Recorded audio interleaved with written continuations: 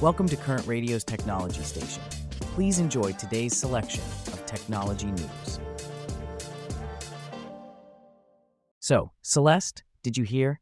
After months of negotiations, the European Union lawmakers have finally reached an agreement on a risk-based framework for regulating artificial intelligence. This is a global first, and it's been lauded as a historic achievement. Historic indeed. This means a pan-EU AI law is on its way. But what are the specifics of this law, James? Well, the final text is yet to be released, but according to a press release, the deal includes a total prohibition on the use of AI for several things.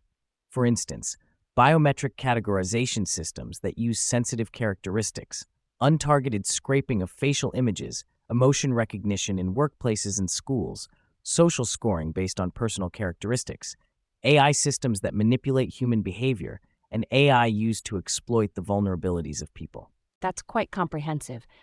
But what about the use of remote biometric identification technology in public places by law enforcement? I've heard there's been quite a debate about that. You're right. It hasn't been completely banned, but there are now a series of safeguards and narrow exceptions in place. For example, prior judicial authorization is now required, and uses are limited to a strictly defined list of crimes. That's reassuring. But I've also heard some concerns from civil society groups. They're worried these limitations might not be enough to safeguard human rights. Yes, that's a valid concern. The digital rights group RI, for example, has said that while the deal contains some gains for human rights, it looks like a shell of the AI law Europe really needs. So it's not all positive feedback. But what about the rules for high-risk AIs and general-purpose AIs? The package includes obligations for AI systems classified as high risk due to their potential to harm health, safety, fundamental rights, and more. These systems will require a mandatory fundamental rights impact assessment, among other requirements. Also, citizens will have the right to launch complaints about AI systems and receive explanations about decisions that impact their rights. That's a significant step towards transparency and accountability. But what about the penalties for non-compliance? They can be quite hefty. Depending on the infringement and size of the company, fines could range from 35 million euros or 7% of global turnover to 7.5 million or 1.5% of turnover. However, the provisional agreement allows for more proportionate caps on administrative fines for SMEs and startups in case of infringements. So, there are incentives for companies to comply. And when can we expect the full force of the EU's AI Act to be felt? The deal allows for a phased entry into force after the law is adopted. So the full force of the act may not be felt until 2026. That's quite some time away. But it's clear that this is a significant development for AI regulation, not just in Europe, but globally. It'll be interesting to see how it unfolds. Speaking of AI, let's delve a little deeper into how it's being applied in the world of robotics. Our colleagues at TechCrunch have been engaging with some of the industry's leading minds in their robotics newsletter, Actuator. Let's see who they've been talking to lately. Celeste, I've been following TechCrunch's robotics newsletter, Actuator, and they've been having Q&As with some of the top minds in robotics. Guess who they spoke to this time? Oh, I don't know, James. Who's up on the hot seat? Aaron Saunders, Boston Dynamics CTO. He's been with the company for over 2 decades, and he's got some interesting insights on the future of robotics. Boston Dynamics. They've been making waves with their robots. What's Saunders' take on generative AI in robotics? Well, he believes that generative AI will play a significant role in robotics. He sees the potential for AI to improve conversational interfaces, enhance computer vision, and even answer visual questions. He also thinks that AI will eventually extend into robotic planning and control. So we're looking at robots that can interpret and interact with the world around them. That's fascinating. But what about the humanoid form factor? How does he feel about that? Saunders believes that humanoids aren't necessarily the best for all tasks. He gave the example of their robot Stretch, which is designed to move boxes more efficiently than humans. However, he does see value in the long-term pursuit of general-purpose robotics, and the humanoid form factor fits into a world built around us, humans. I get it. So what's the next big thing for robotics, according to Saunders? he sees a future where robotics will move from deterministic environments to areas with higher levels of uncertainty. He thinks that after manufacturing and logistics, construction and healthcare could be the next sectors to embrace robotics. These areas have a high demand for skilled labor, but the supply isn't meeting the need. Makes sense. But how far are we from truly general-purpose robots? Saunders admits that there are many challenges to overcome before we see truly general-purpose robots.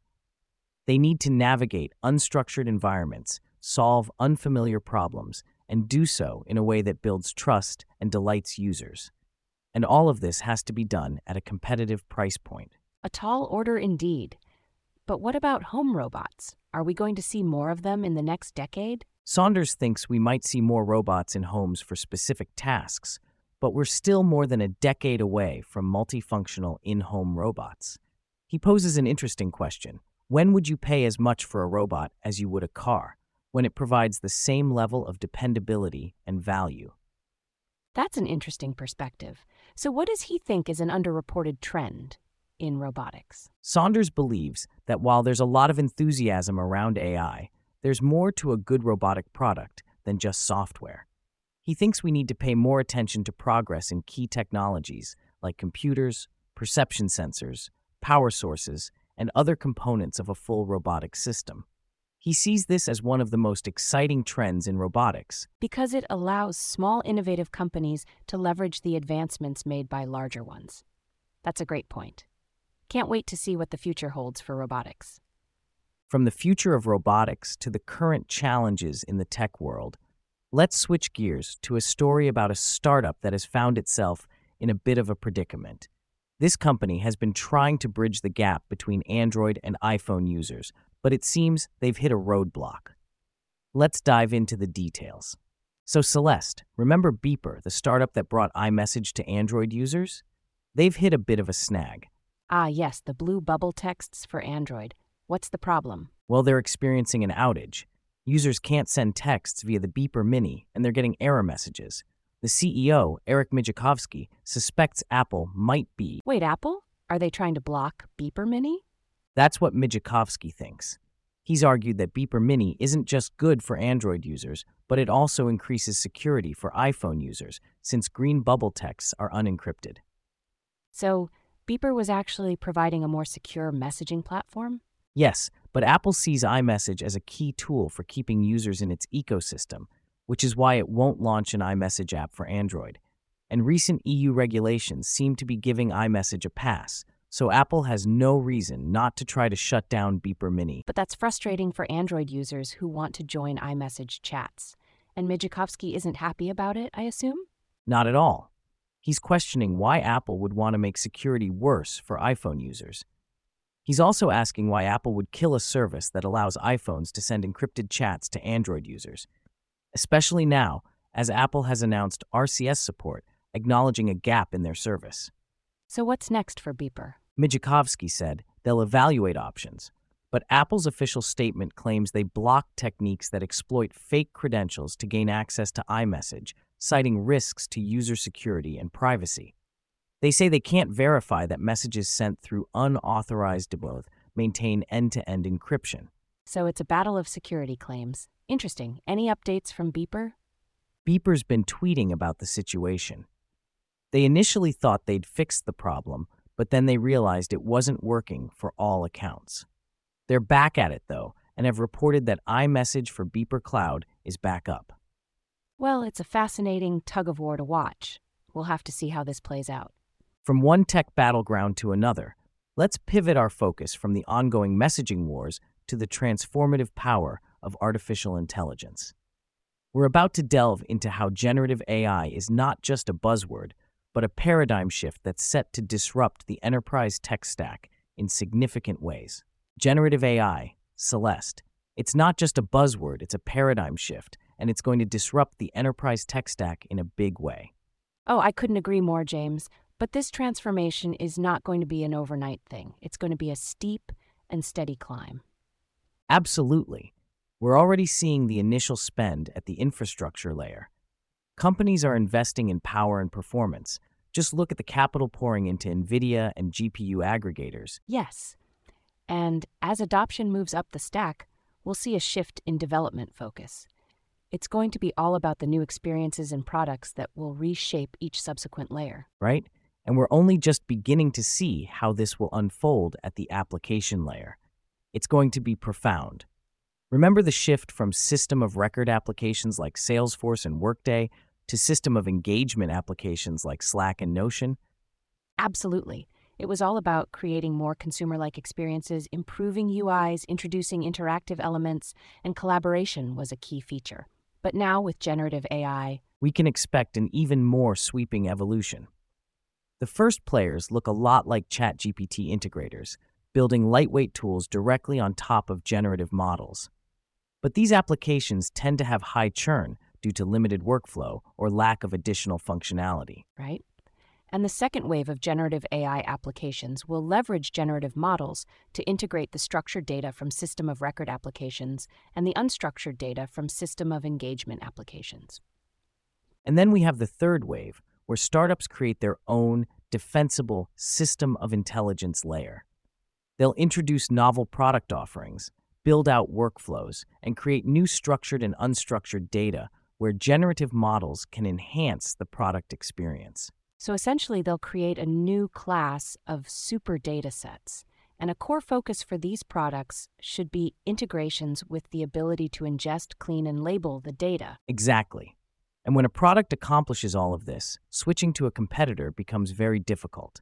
The intelligence lies not only in the product or model, but also in the associated hierarchy, labels, and weights.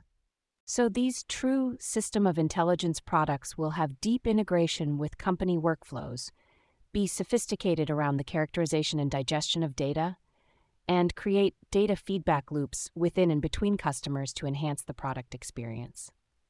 Yes, and they must provide enduring value in order to survive. They'll face steep competition from incumbents who will build generative AI-enabled intelligence capabilities into their products. It's up to the new wave of system of intelligence to couple their offerings with high-value workflows, collaboration, and the introduction of super datasets to endure. The transformation of the AI space has certainly accelerated. Open source models are proliferating, and closed proprietary models are also evolving rapidly. Founders have to build enduring system of intelligence products atop this rapidly shifting landscape. And when it's done right, the impact on enterprises will be extraordinary. It's a fascinating time to be in the tech industry, isn't it?